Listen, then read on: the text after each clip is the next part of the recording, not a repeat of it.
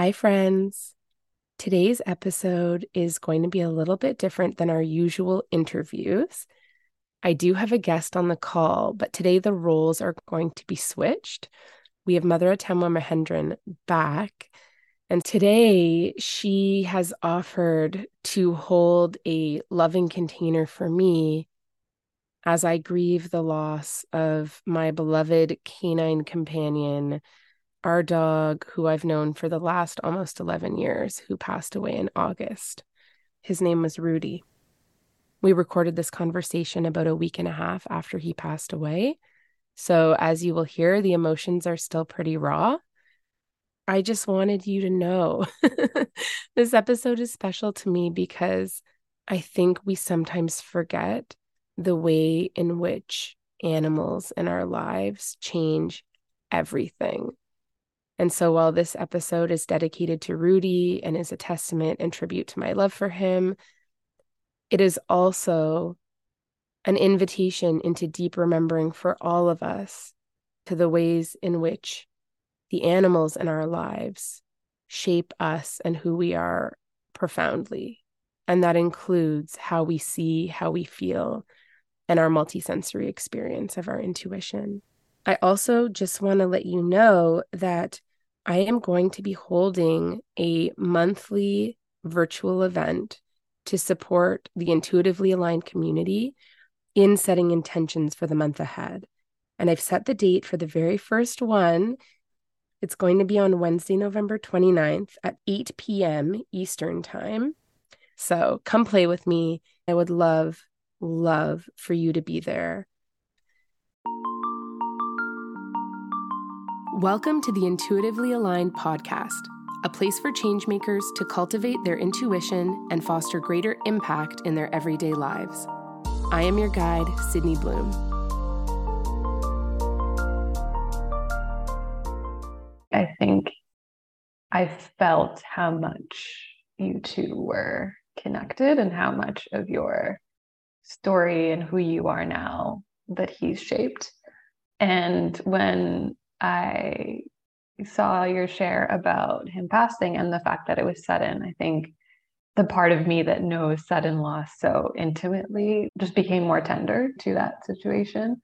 And I know when you've loved that hard and that deep, and when like a being is just part of who you are, I know how much words don't do justice. Even photos don't do justice, because how will you explain to people who either know or don't know this being that there is no you without them?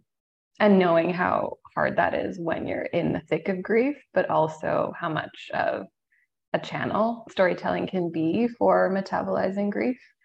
And especially in that moment, I think in order to tell a story, generally, knowing that it's being held and listened to is important, but particularly when you're moving through grief, not having to hold the container while you're telling the story. But still, telling the story is still a lot, but to know that you are being held in that, and no matter what oozes out of you or which way it oozes out, it will be contained in some way, and that there will be another side, and that there is a witness. And at some point, some of the ooze will evaporate, some of it will seep out, but at the end of the day, like, your being is still intact, and someone is watching for that, so that you don't have to. I think that we don't do that enough for each other. I think we inherently know how to. We're just scared of the ooze sometimes. Our own, each other's, the way someone else's ooze mirrors our ooze back to us. So that's why I wanted to extend that offer. And I trust that wherever we end up is where we're meant to go. Thank you. I feel so grateful because I do think it's really hard to know how to show up when we are in grief, or how we can show up for others. And so the invitation to have a conversation where I could share about Rudy felt so nourishing. And then the fact that you offered to do it as a podcast also just really resonated and landed for me, because I already been thinking about that episode. Rudy was my soulmate from another dimension. And when we met, he was probably 4 or 5 weeks old. And I met him in a totally different chapter of life. Rudy actually helped select Dan as my partner, but I met Rudy in the chapter before meeting Dan and before our love story and creating our family. And at the time when Rudy came into my life, I was in a different relationship. And this past partner and I actually was looking for a puppy on Kijiji and saw the photos and arranged a time to go and see the puppies. And there were a handful of puppies that were left, and they were all so cute. And the way that I know Rudy is that all the puppies were so cute. But when we left, Rudy started talking to me from a distance. There was a female puppy that I was 100% set that was going to be the dog that we would get. So Rudy was this beautiful beast. And I say beast sort of playfully because he's the most gentle, angelic being in this body of a very strong, muscular dog. And in his eldership, I would joke that Rudy's like a retired pro athlete. Even to his very last day, he's muscular and handsome, and you can still see what some people called the apricot brindle of his coat, which means that he had tiger stripes, but his tiger stripes were inverted. So typically when you see these bullier breeds of dogs with the striped pattern in their coat, it's a darker coat with lighter stripes. But Rudy's coat was more gingery with darker stripes and markings, and he had white feet. So even in the wintertime, people would think, oh, is he wearing white boots? But it was his paws that were white. He was such a beautiful dog that literally his whole life, people would pull their cars over to stop and admire him or to talk about their boxers. I remember when he was a puppy having construction workers hollering to Rudy, not to me, not to anyone I was with, to Rudy, literally kind of lovingly catcalling him for how handsome he was as a creature walking on earth. So he's a beautiful, beautiful dog. In the context of his litter that he was born into, many of the other puppies were much flashier. And flash refers to patches of white on dogs that are darker in color. So anyway, when we met the puppies, there was this little shit disturber of a puppy who was climbing over the fence, and she had really beautiful white patches, like a patch on her eye, and a very flashy looking puppy. And so we'd said, okay, we're going to take this female dog. And there were a couple of other puppies that we'd played with, and that was kind of decided. And there'd been a moment of saying, oh, well, maybe we could take both the boy and the girl because Rudy was the other one we were looking at. And we were like, no, we're going to get this one. But as soon as we left, I was like, oh, I love that little boy dog. I loved him so much. That must have been on a Saturday or a Sunday. And I spent my commute all week thinking about Rudy and thinking about, well, is there a way to take two puppies? How could we take two? But I'd explicitly said to the person selling the puppies, we're going to take the female puppy. And all week I was like, that little boy puppy was just so sweet. And I looked through my photos and I realized I'd only taken photos of Rudy. And I was looking at those photos. And then Saturday rolled around and I was a part of a United Way fundraiser where we did a CN Tower stair climb. So I think it was something like 140 flights of stairs to the top of the CN Tower. One, I'm not a hardcore athlete, although at that time I was very physically active, but I was really trying to prepare for the stair climb. And I lived in a condo that had like 40 flights of stairs, and I kept like climbing the stairs. And Rudy just kept coming into my mind. And even during the CN Tower stair climb, where, not to be graphic, but like people were like vomiting down the stairwells. Like it was gross and sweaty. Like all I could think about for that time that I was climbing the CN Tower was He's the one. He's the one. And the person I was with at the time, I thought was really into the sort of flashiness of this other dog. And we met afterwards later that day to go for a brunch and sat down. And I knew that I had to tell him that Rudy was the dog that we'd be getting. And we sat down and he said to me, we have to get the boy dog. And I was like, yeah, that's what I needed to tell you too. So clearly that was it. That was decided. So then I called the person who was selling him, and I remembered that there were 3 appointments booked right after we had seen the puppies. So the guy who had been selling them said, pick your puppy. I've got people coming right after. They might all go quickly. So just let me know the one that you want. And that we'd said, okay, we'll take the little girl. And I called him immediately to say, well, we want the little boy. And he laughed and he said, all the other appointments got canceled. You can have whatever dog you want. And so in that moment, I thought, oh, this is a very clear manifestation. So we took Rudy, and that was a really difficult year. I had to make some very brave decisions, navigating a mindful ending of a long relationship, moving, navigating a very difficult chapter at work where project partners were out of integrity and where I was being harassed by somebody whose own organization never really took appropriate accountability for it, even though my organization did right by me. When I look back, the fall of 2013 was this time when so many aspects of my life were like cracking open, crumbling down. And it was just a time to like redefine myself and begin again and reopen to my spirituality in a much bigger way. And the difference in that time compared to years before is that Rudy was with me. And I cried with him. We went on incredible walks. One thing I want to mention is that, and I think anybody who's had a dog will understand this, especially if you're open to receiving the love and the medicine that comes with having a companion animal, is that before I had Rudy, I struggled to get up in the morning. I would barely eat breakfast. I would drag my ass to work. There was no intentionality about the way in which I rose to the day.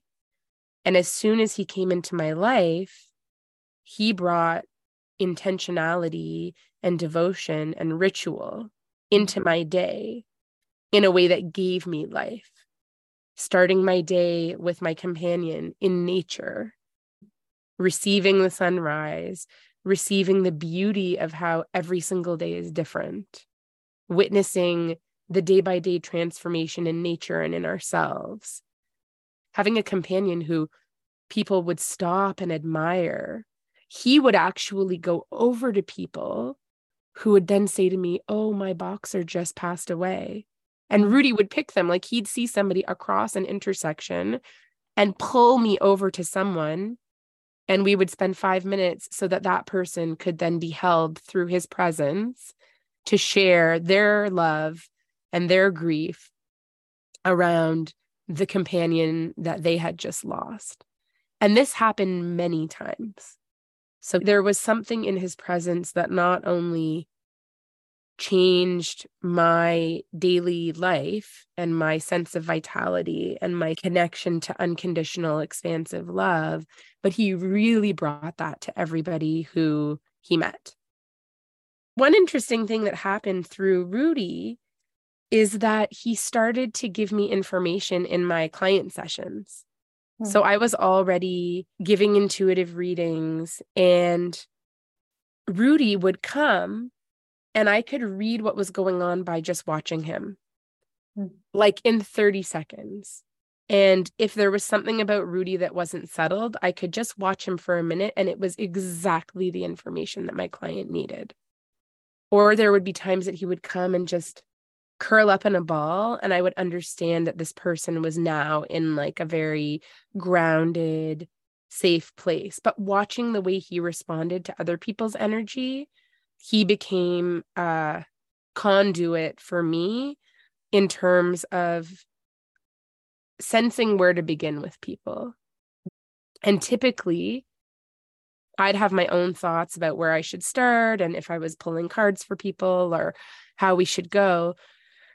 And there would often be times where I'd be getting into something, and then I would just look at Rudy and remember something much more basic that needed to be said that would then actually create the opening and the ease and the grace for the person who is my sitter. Mm. So he really, really expanded the container of healing and receptivity in terms of the intuitive work that I do. If I had to say, we for sure have had many love affairs in past lives. In my first year with him, I really felt like he was coming in with protection for me, which interestingly would also get mirrored in real life, where I'd go jogging in what is like a pretty raw downtown neighborhood in Toronto. Like I remember jogging on the street where the old, I don't think it's there anymore, or they've like renovated it now, but one of the most, some might say, scary homeless shelters. I was jogging in like tiny short shorts and a tank top, and we'd literally jogged from downtown up to the Evergreen Brickworks through the Rosedale Valley. Because remember, Rudy was a pro athlete, even though I wasn't. So we could do those kind of things. And coming back downtown, I thought, oh, this looks like a cute street. I've never explored this part of Cabbagetown. And it turns out every possible underground economy that could exist was happening in one block in front of this building that looked like a prison. And I just remember, because Rudy and I talked without words, I said to him, all right, baby, they're going to look at you. They're not going to look at me. And we would do that, right? It was like a shape shifting where when I was out, and there were a whole bunch of transitional housing programs, which is the kind of work that I did at the time. So my way of seeing and relating to people in public space is profoundly open and reciprocal in a way that I believe creates safety for me, because the way in which people receive me is one where they know that I see them. I'm not pretending I can't see people. I'm not scared of the trauma that they've endured that's so obvious when you see someone's outward appearance or their physical limitations or whatever, right? Like all of the things that come after people have experienced these profound kinds of trauma that I don't even think most people I know could imagine. I don't even think I know, frankly. And Rudy was always my broker in these public spaces. And I remember jogging down that street and people called out to Rudy because he's so beautiful. And so in that way, he really was like a guide and a protector and had this majesty to him. I remember one time watching this guy who had like I'm again, like people who most people would just judge in the street, right? I literally think he was like cussing out his girlfriend. I think she poured a drink all over him. They were having a wicked fight. And again, in this neighborhood that was, some people would say, is dangerous. He had like teardrop tattoos, like someone not to be fucked with. And I was like, all right, Rudy, we're just going to walk on by. And the guy called out to Rudy and asked if he could pat him and shared a moment with him. And then we went on our way. Again, to see the way in which holding a neutral presence and having this incredible creature as my companion would be healing and uplifting and transformative for people who, if I had been alone, and I remember like moving in that neighborhood when I didn't have him with me, completely different experience. I just wouldn't walk those streets on my own. And that's how I knew what Rudy's power was. And it wasn't in the way that somebody would say, oh, like he could be like a guard dog for you. It wasn't like that. It wasn't that he scared people. He loved people. It So wasn't that he scared people. He loved people. for so many people, their circumstances might have been really difficult. Their lives may have been difficult. The way in which Rudy would stop at a crowd of maybe 25 people, probably waiting to go in for a hot meal, with people smoking and speaking in loud voices and maybe even kind of being a bit playful with each other, but to someone passing by might have thought, oh, it's like a really rough group of people. And I literally feel like the seas would part because people would see him. And one by one, we'd walk by, and each of these older sort of street involved men would just stop and pat Rudy and tell him the story of the dogs that they had loved or the boxers that they had known or where they had lived in the countryside. And so what am I trying to say? I'm trying to say that it was like Rudy would meet people in their highest self and bring them back to their place of love or empowerment. And as we know, often that happens with animals, right? Because they're not judging us.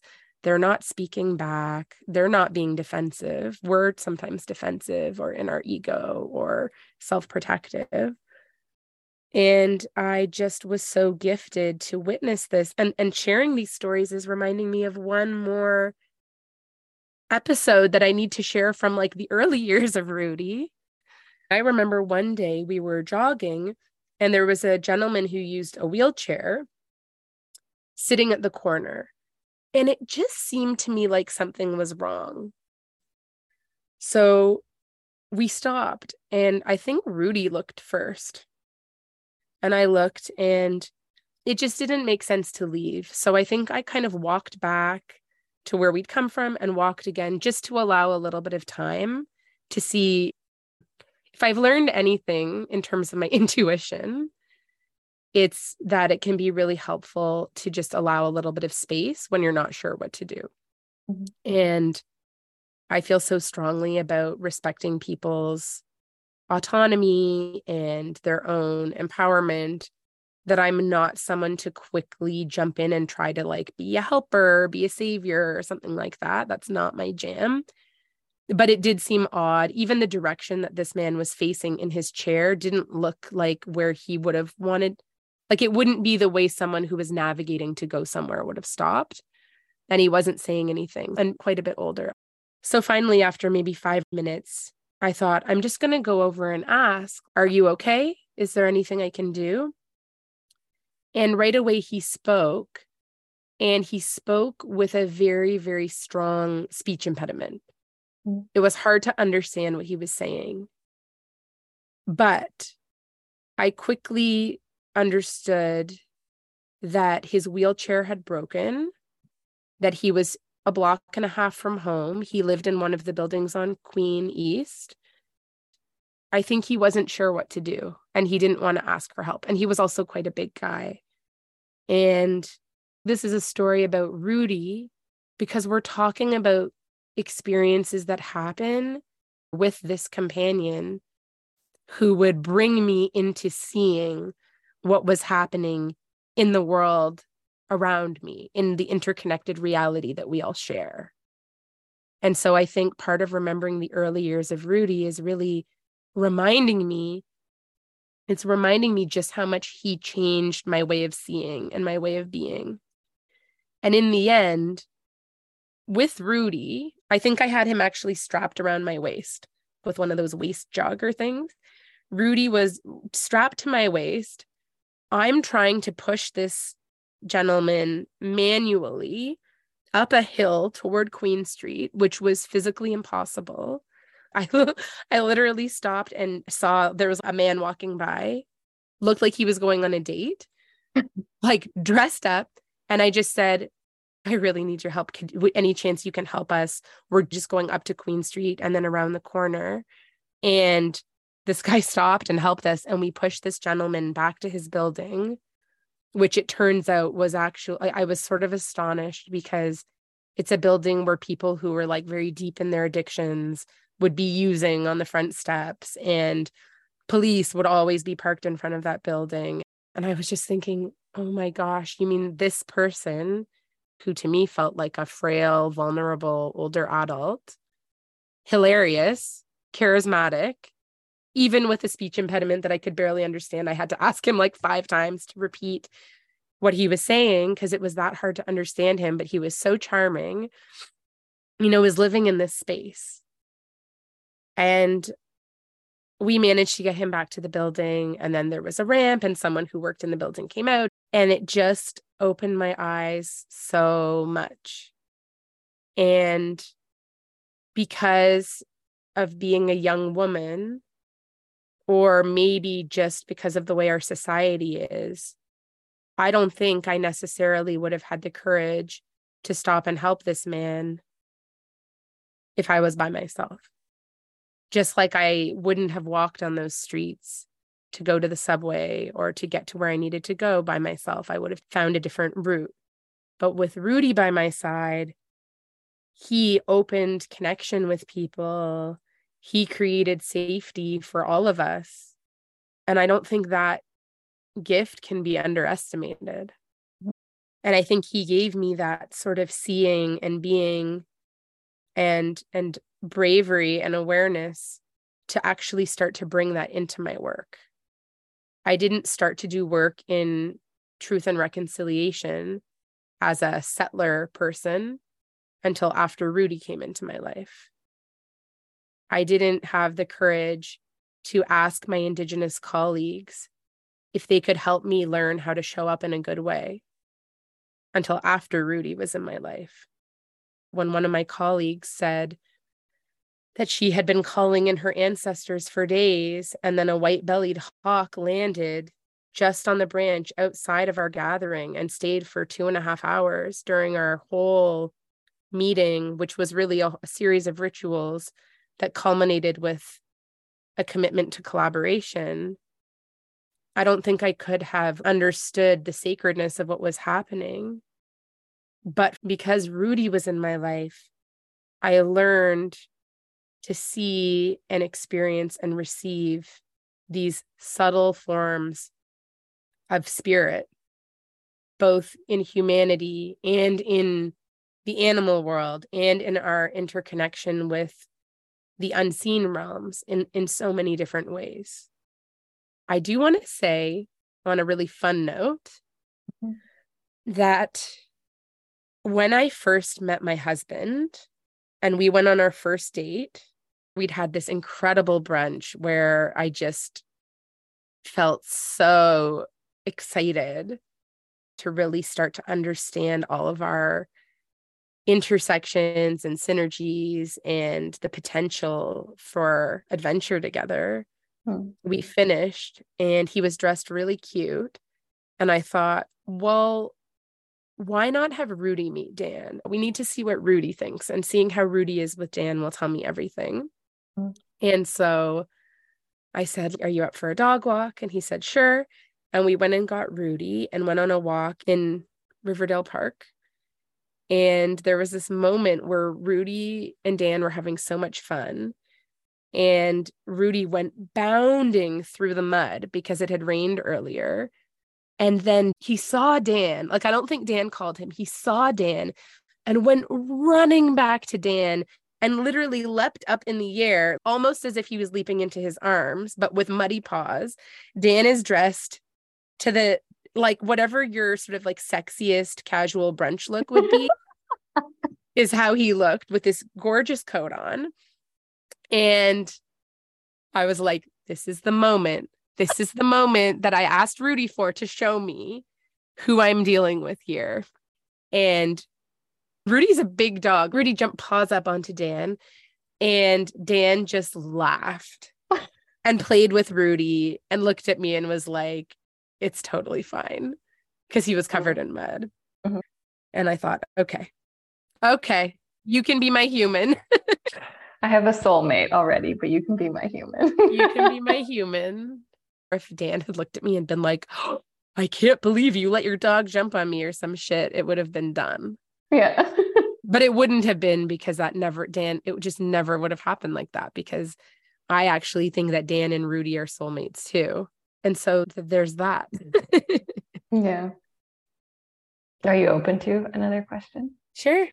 Your voice like deepens into like some other reserve, and your eyes light up, and there's like, if awe had a sound that comes out whenever you talk about Rudy's majesty and like regalness. When you say those words, it's coming from some other source. And I think in hearing that and seeing that reflected in your physical being as you talk about him, one question that comes up is how did Rudy's kingdom shift over the course of his lifetime? And what was it like to be in, around, a part of that kingdom over the course of his life? When Rudy was in his first 6 years, his kingdom was so bright. His world and the world that he brought us into, because pretty much when Dan and I met, it was just like I knew the day after Dan and my first date that I was going to marry him. My friend Jane, who I sat with at the time that I met Dan at work, said to me, "Oh my gosh, you and Dan are he's going to be your boyfriend. You're going to go to Burning Man. You're going to get married, and then you're going to have beautiful half Persian babies together." And I think she told it like it would be. Mm-hmm. That's exactly what happened. And in that season of life where, in a way, Dan, Rudy, and I became a unit together very quickly, almost an organism is how I've come to view it. Rudy just kept bringing love and joy and expansion into our world. And it's funny how, as human beings, we can get more comfortable digging deeper into whatever the groove is that we're in. And so if your rhythm is to be a certain way when you wake up and then to go about your day in that way, it can sometimes take like a really electrifying force to open up and change your world. And I think the sort of power that Rudy's being had in my life and in our life together was evidence enough that I would need that any kind of transformation is possible for humans in life. And we had incredible adventures. I remember, and every adventure would be exponentially magnified because if we included Rudy, we would figure out all these other aspects to it. So Dan planned a surprise trip for me and my parents early on to go to Quebec to this illuminated night walk put on by Moment Factory. It was called Foresta Lumina, and it's a night walk experience in the gorge of Quatico, Quebec. And of course, Rudy came with us to Quebec, and we found an Airbnb that would be Dan found this Airbnb that was dog friendly. And we just had these incredible walks because Rudy was with us. Rudy met this farm dog, and they just had their own adventures running through the fields and rolling, like leaping and rolling and just going wild. You asked about what was Rudy's kingdom like, or how did he hold his court, And the way that happened was with so much love and expansion for everybody. I mean, he had a deep and beautiful relationship with my mom, and it deepened during the time that I was pregnant, like during my pregnancies and with newborns and through the pandemic. Rudy became so much closer with my mom, and they would go for walks, and he and my dad were close, and they would all go for walks. So there's a very beautiful weaving that would happen. And obviously coming into our house is a lot. Like there's little kids and they're screaming for their grandparents and everybody's excited.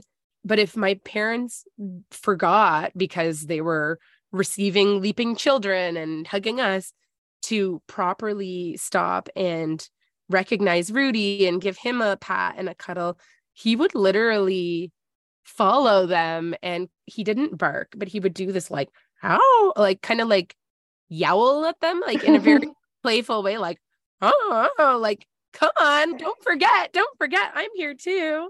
Yeah. And so in that way, I think he brought a lot of playfulness and joy and grace, even in the ways that he commanded attention. I hadn't remembered the way that he welcomed anyone into his world until we started this conversation, remembering all of the people that I met with him on walks and runs downtown, remembering the different neighbors that we had who had relationships with him, the number of dogs and dog people whose fear of big dogs transformed through knowing Rudy. So many people had that experience. People who would cross the street with their little tiny dogs, their little fluff balls, would cross the street because they would see me walking with Rudy. And I would say, "Oh, is your dog not friendly?" And of course, they were judging Rudy, right? Yeah. And then they would sort of mumble their way through saying that they didn't know if my dog was friendly. And I'd say, "Oh, no, he's a gentle giant. He's super friendly." And in that way, Rudy didn't just grow his own kingdom. I think he really won over hearts and minds of other humans and of small dogs that had sort of like Napoleon syndrome, because he was just so happy to connect. And he was so willing to be submissive so that a dog with anxiety or fear could stand on his chest. He would just be happy rolling on his back, letting it happen. The number of photos we have of dogs that we've never seen again who had magical moments with him are so many. So yeah, his kingdom was very loving and very expansive, and in a way teaches so much about leadership, which I hadn't thought about, but it makes sense reflecting with you now, because thinking back on it, I was in my period of most rapid growth professionally as a collaborator, as a social change maker in those early years with Rudy. And so now looking back, of course, that's what was happening, because he was leading by example in this way that was just so transformative. One thing that I do want to mention too, or like another aspect of his life and his legacy and the teachings that he left us with, was how things changed after Rudy tore his back left knee. So at the peak of his career, at the peak of his strength and endurance and wild adventures, Rudy tore his knee. I think we did not serve him well from his very earliest puppyhood till that point, because he could just jump so high. Who wouldn't want to throw a ball up and see him leap up on his back legs and jump in the air to catch it and keep running? Like he just had this strength and this stamina. And so he ended up having a surgery on his knee. And after the surgery, there was a year. And I mean, I can't remember, the vet maybe said 4 to 6 weeks on leash. And then after that, no wild running in the dog park for several months. And because his right back leg was also tender, it had a partial tear, but the vet had said that it would heal naturally, and it did. We basically kept him on leash for a year because we felt so protective that we didn't want him to just get through healing this one knee and either have it blow again or have the other knee tear, which is a very common happening with these kinds of recoveries. And I think that year on leash maybe made him, I'm going to cry, like I think he thought he did something wrong. And I think Dan and I hold a lot of guilt around not knowing what we could have done differently. Yeah. Because that surgery also changed him emotionally. He developed an anxiety we had never known before. He became afraid of fireworks and thunder. He would shake if we left him alone. We also got married and entered into the chapter of life where We grew our family. And so in a way, I think we became much closer with Rudy than ever before because we'd bought a house. Dan and I were both working from home. I would often come and sleep on the couch beside Rudy when I was pregnant because I would be uncomfortable in our bed. So there were all of these gentle, gracious moments with him into that next chapter. And we certainly started to literally bring him everywhere with us. There's a garden called Rosetta McLean around the corner from us. It's supposed to be the most spectacular place for bird watching in Canada or something. And we literally never went there because you're not allowed to bring a dog. And we wouldn't just go somewhere that we couldn't bring Rudy, because why wouldn't we go somewhere where we could all be together, you know? But the last third of his life was definitely, I think, harder in a way because of the physical injury that he had, because of the recovery, because of the trauma. And I also think that was confronting because it forces us to confront our own mortality, our own inability to control everything. That even when you think you're doing the right thing by someone you love, it can fuck them up and it can fuck you up, you know?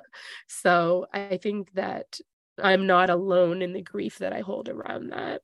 Yeah. Rudy grew into this incredible elder dog who would still expand people's hearts, and still, he and us having children, we realized just how patient and just how kind and loving he was, because he would have babies crawling on him. Obviously, we would take them off or show our kids how to treat him well and how to be gentle with him. And up until the very end, like, both kiddos would every day bring him his greenie chewy because that became a ritual. And so in a way, even the children wanted to love and serve Rudy because he was this force of majesty in his home, even in this quieter chapter where he would often be resting on his bed. There was a time where I realized he's spending half or more of his time with us in dream world, as opposed to being in the earth realm, and particularly in the earth realm having dog experiences. Because I think he held a lot of space over the last 4 years for us and our human experiences as our companion in the house. Our period of having a baby and then pregnancies and another baby. And it was lockdown in Toronto. And so even Rudy, I think, suffered for the fact that there was social distancing happening. There was so much fear at that time. And so I think, like, all of these layers of things impacted him and also brought like a deeper appreciation to us for who he was, and reinforced to us over the last 2 years or the last year and a half that when we're not at home resting, or whenever possible, if we are out with Rudy, we want him to be living his best dog life.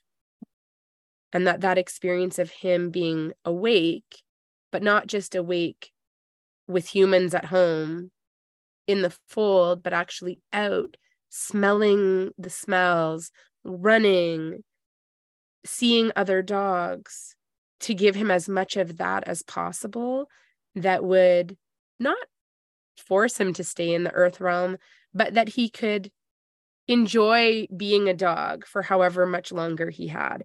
That was something that has been very conscious for me over the last year, for sure. And Dan and I talked about that. And I think we did it. I think we succeeded in coming out of lockdowns, coming out of the newborn phase, having our children both be a little bit older, even if it's still toddler and a young child, but that our family could grow into a stage of maturity where Rudy in his eldership could enjoy those things. So you shared a little bit with me on the voice note about how he passed and the physical experience of that. Is that something you want to kind of share or process here? in this moment?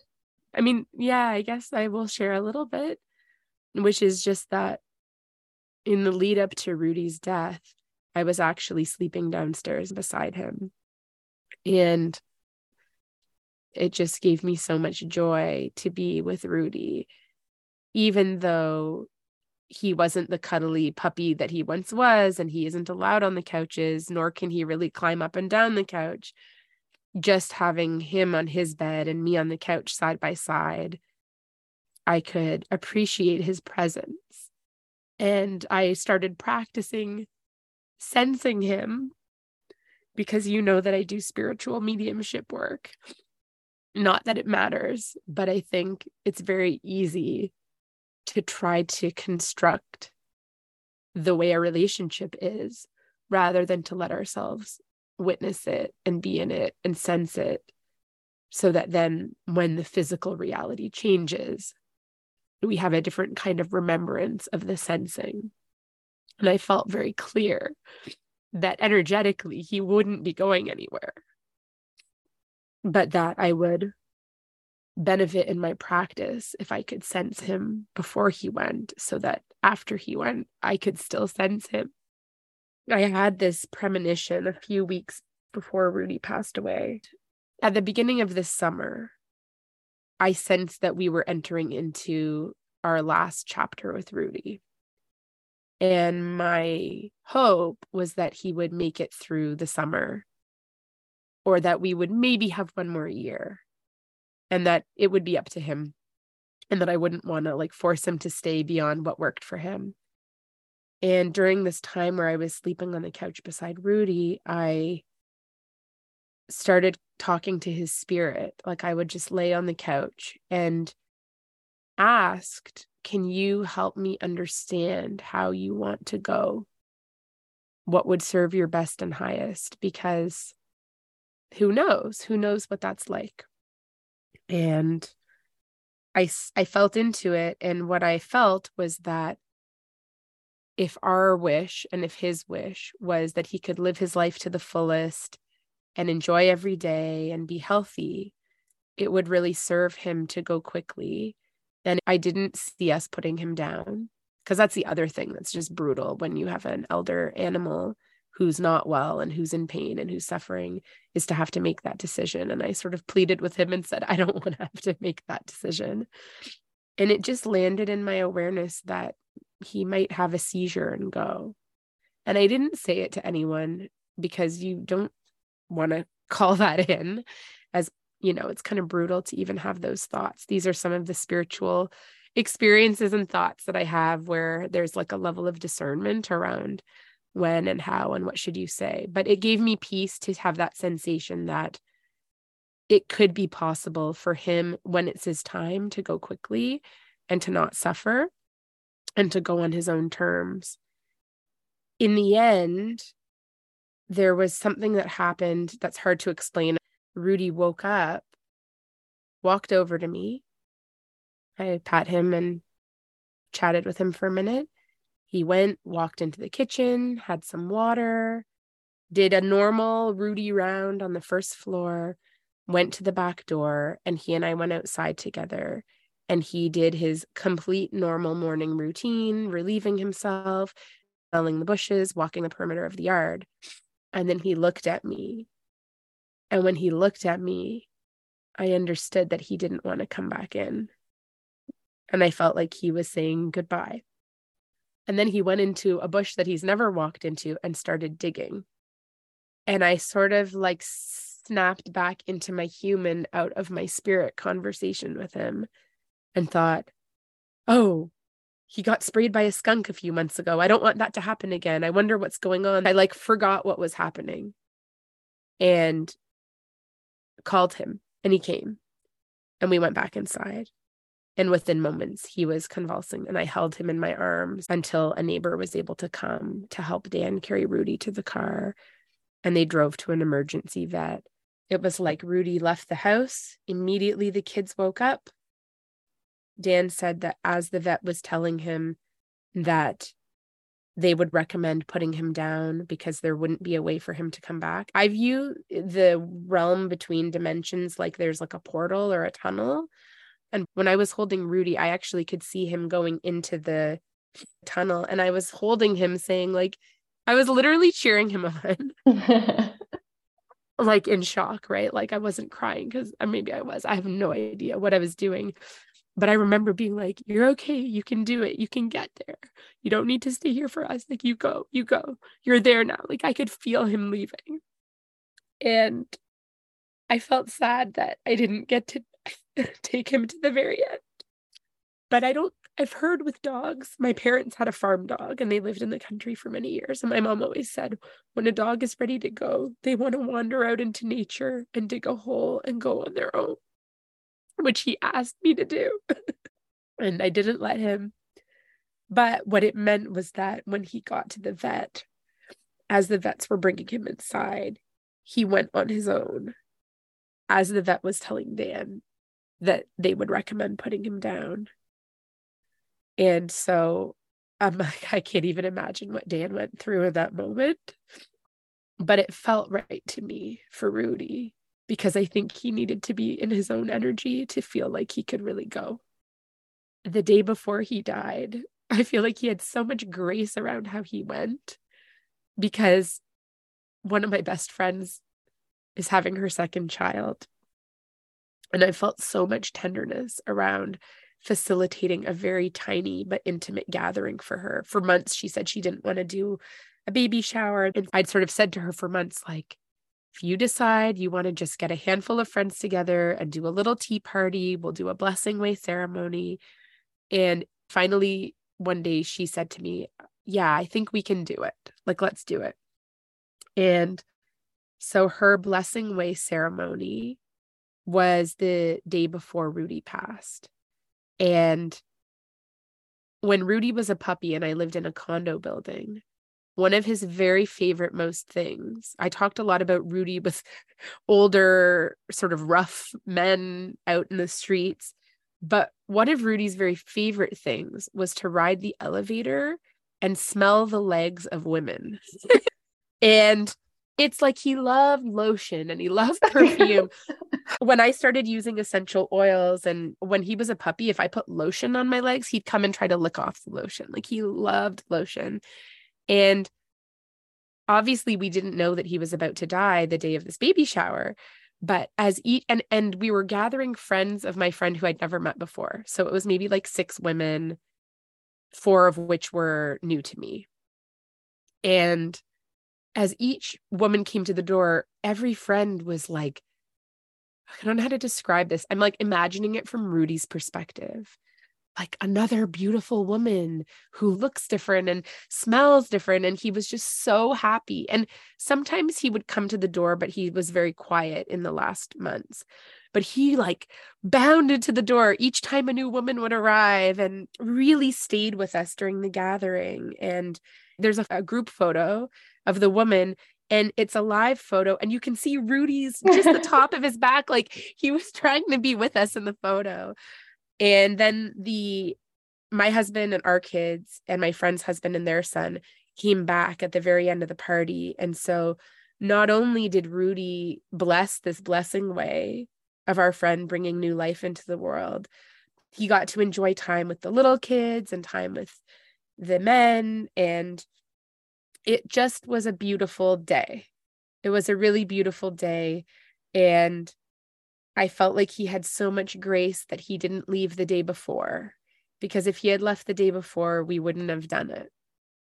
But he left the day after, and he got to be with all of that love of new life and smell all of the lotions and the essential oils and just take in that kind of richness of life. And so in a way, I really do feel like even to the very end, he blessed us with expansion and tenderness and his majesty, you know? I've been thinking and feeling a lot around poetic closings and how do we close well, and how do we close well for all of us rather than just me or just you or just them. And, you're talking about like the word grace and also like the negotiations between your spirit and your human self and his dog self.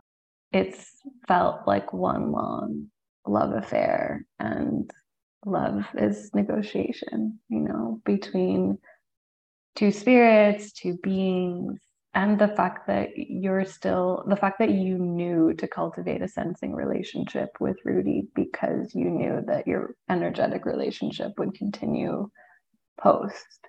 I think even that is, you were in practice pre so that you could be ready to receive post.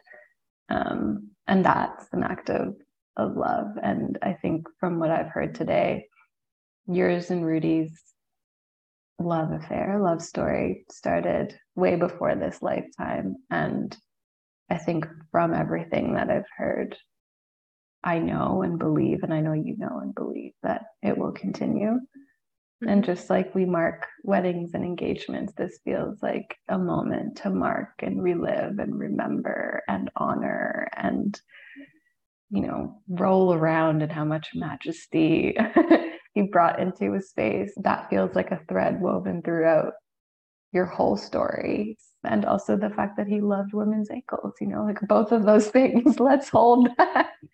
Yeah.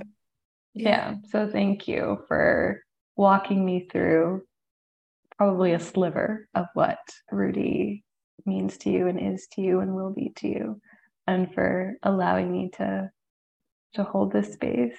And whatever this makes it out into the world, I know it will be just bringing more of that majesty and essence and love.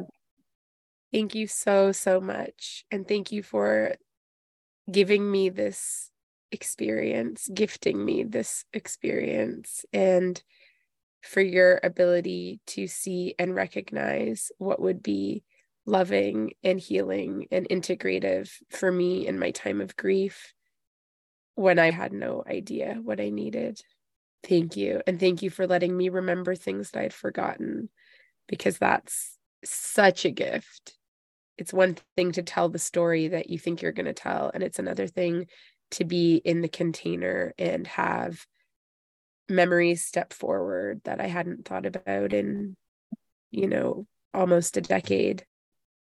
And I don't think I realized just how much Rudy's being evolved me. I don't think I realized that forming an organism together meant that I grew and changed just by his presence and his way of being and leading.